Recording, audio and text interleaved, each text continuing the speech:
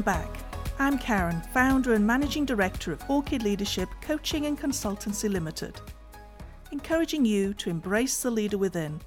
Whether you are a CEO leading a company, an executive leading a team of innovators, an emerging entrepreneur, or a working or stay-at-home parent leading the family and home, now's the time to embrace the future, empower the new you.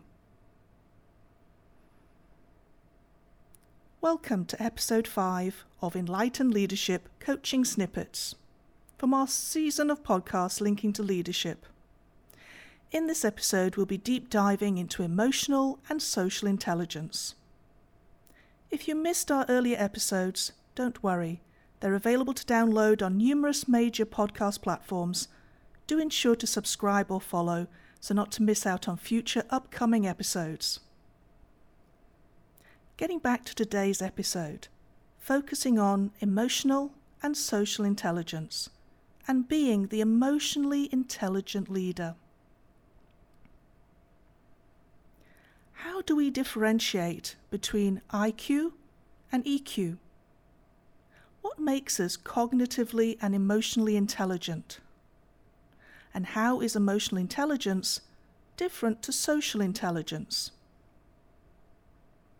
As many of us are increasingly aware, it is essential that we are more than mere logical beings in the workplace and the home. Logic and cognitive IQ are not enough in today's world to maintain work and home relationships and to promote and sustain growth in our businesses. What would our work and home lives be without empathy, without compassion, without embracing and understanding ours and others' emotions, and to understand what triggers us in certain ways? Emotional and social intelligences are essential to our being as breathing, as sunlight is for growth in plants. Yet although the terms are used in company policies, in boardroom meetings, in leadership panel discussions, how many of us truthfully engage with ourselves to become authentically self-aware and to therefore apply these vital intelligences to our daily existence? Let's deep dive further and really get some clarity over these terms and how best we can apply these essential intelligences to our day-to-day practices. Cognitive intelligence, or IQ, is our ability to understand and apply knowledge in situations, to reason through a given problem. This intelligence is primarily based upon abstract thinking and logical reasoning. In direct comparison, emotional intelligence, or EQ, is our ability to recognize and understand emotions in ourselves and others, and our ability to use this awareness to manage or regulate our behavior and relationships. Emotional intelligence is often more of an inward reflection before we venture out into society. Social intelligence takes this a step further and is relationship-based, centered on the way we understand, interact, and present ourselves to others.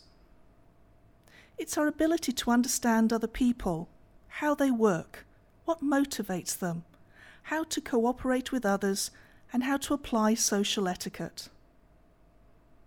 It is linked primarily with how we interact with others through our words and actions, and is an extension of our emotional awareness, allowing us to form positive and productive relationships, and to see ourselves as belonging to and being a productive member of society. As leaders, emotional intelligence in particular is essential for success. After all, who is most likely to succeed? A leader who shouts at and talks at their team when under stress, or a leader who stays in control and who calmly assesses themselves and others within a situation? According to Daniel Goleman, there are 5 core elements when considering our emotional intelligence. These are self-awareness, self-regulation or self-management, self-motivation, social skills or relationship management, and empathy or social awareness. The more we as leaders consider and apply each of these areas, the more effective and successful our reach and outcomes become as leaders within the workplace and home. Let's take each of these and dig a little deeper. Self-awareness gives us emotional awareness, our ability to recognize our own emotions and emotional triggers and their effects. It also enables self-confidence in our self-worth and capabilities. If we are self-aware, we recognize our emotions and feelings and know how our emotions and actions can affect people around us. Being self-aware in our leadership means having clarity of our strengths and weaknesses and taking an inner journey using our core leadership muscle of humility. How are you creating greater self-awareness at work and within your family? Keeping a journal can help to track our feelings, emotions, and subsequent actions, helping us to recognize potential triggers and to identify ways to understand ourselves and our relationships. Just a few minutes each day, or at least a weekly reflection, can positively change our workplace and home relationships. Slowing down when we experience stress, anger, or other strong emotions can create a powerful space to examine why these emotions are surfacing. No matter the situation, we have the power to choose how we react to it. Self-regulation enables us to manage or control disruptive impulses, creating trust through maintaining standards of honesty and integrity, enabling adaptability, handling change with flexibility, and enhancing innovation. Stress takes us out of our comfort zone. With the ability to self-regulate, we manage stress and stay emotionally present, rather than allowing the emotion to override our thoughts and judgment. We are enabled to make choices that allow us to control impulsive feelings and behaviors, so not to compromise our values in how we treat others through rushed or emotionally charged words or actions. How are you nurturing self-regulation? Firstly, we need to know ourselves and our authentic values well. Ask yourself, do you have a clear code of ethics that you live by? Do your values align with your goals as a leader? If not, what would you like to do about that? Finding ways to create calm within yourself is also an area to consider.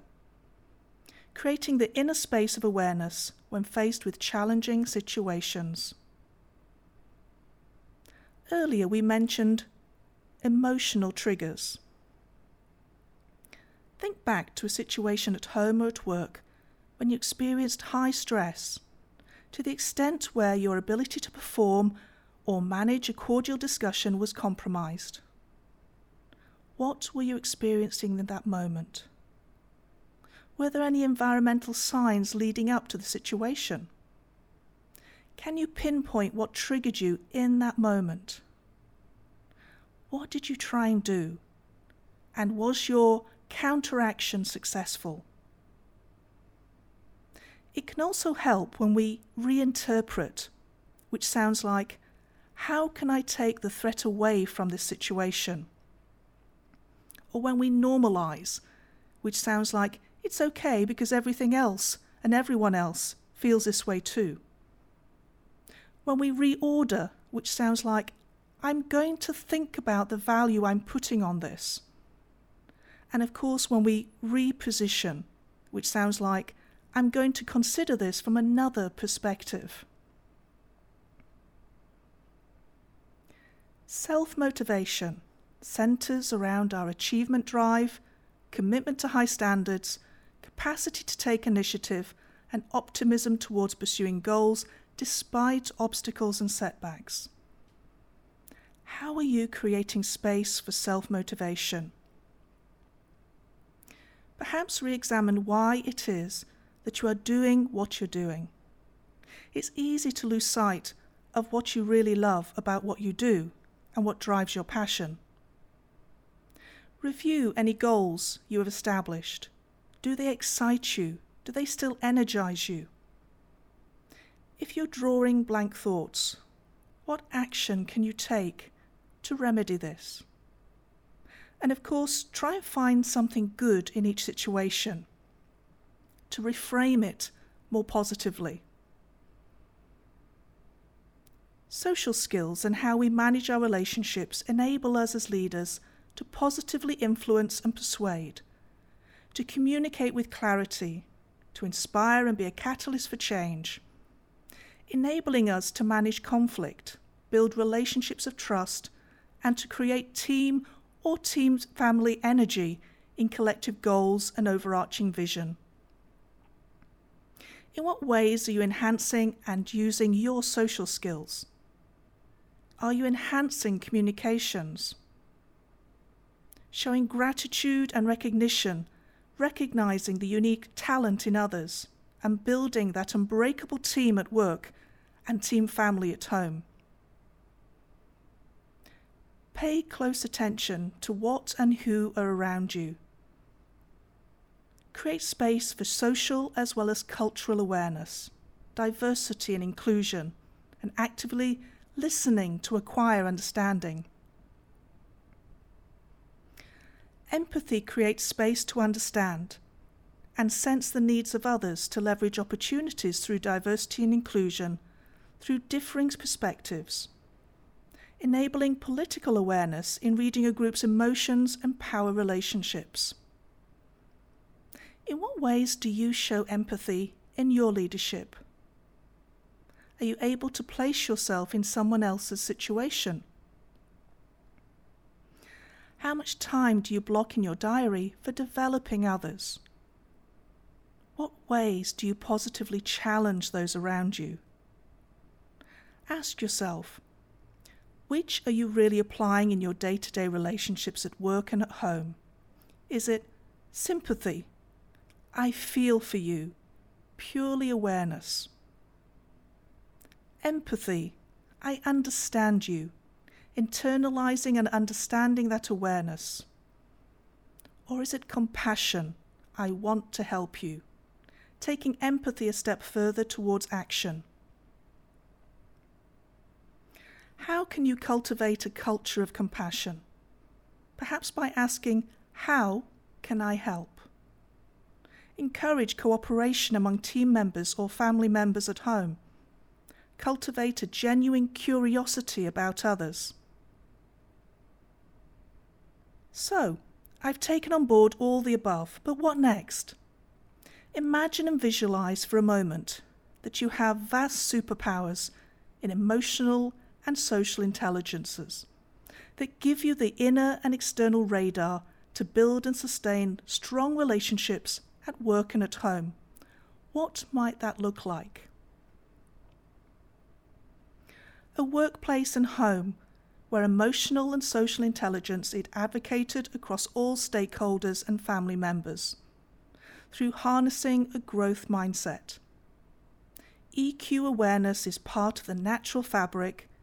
EQ issues are addressed in work and family discussions. Being receptive to constructive feedback and feed forward, even from our children. Coaching and mentoring enables greater self-awareness and positive relationships where stability, security, and communications are conveyed with authority, authenticity, trust, and transparency. With tolerance, empathy, and compassion central to all engagements. Let's stress that a coaching culture goes hand in hand with emotional and social intelligences, equaling developmental growth as well as promoting successful leadership by moving beyond our own walls.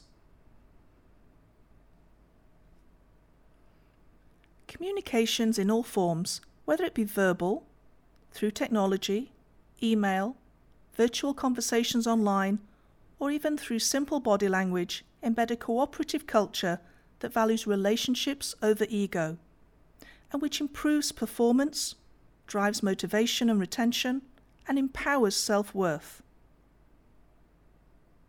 Both at work and at home, being both self and socially aware gives us the understanding of when best to talk, when to listen, perhaps what to say and how to say it, creating appropriate space and timing within conversations, enabling us to dream big and make bold, decisive, intentional choices that result in sustainable transformation.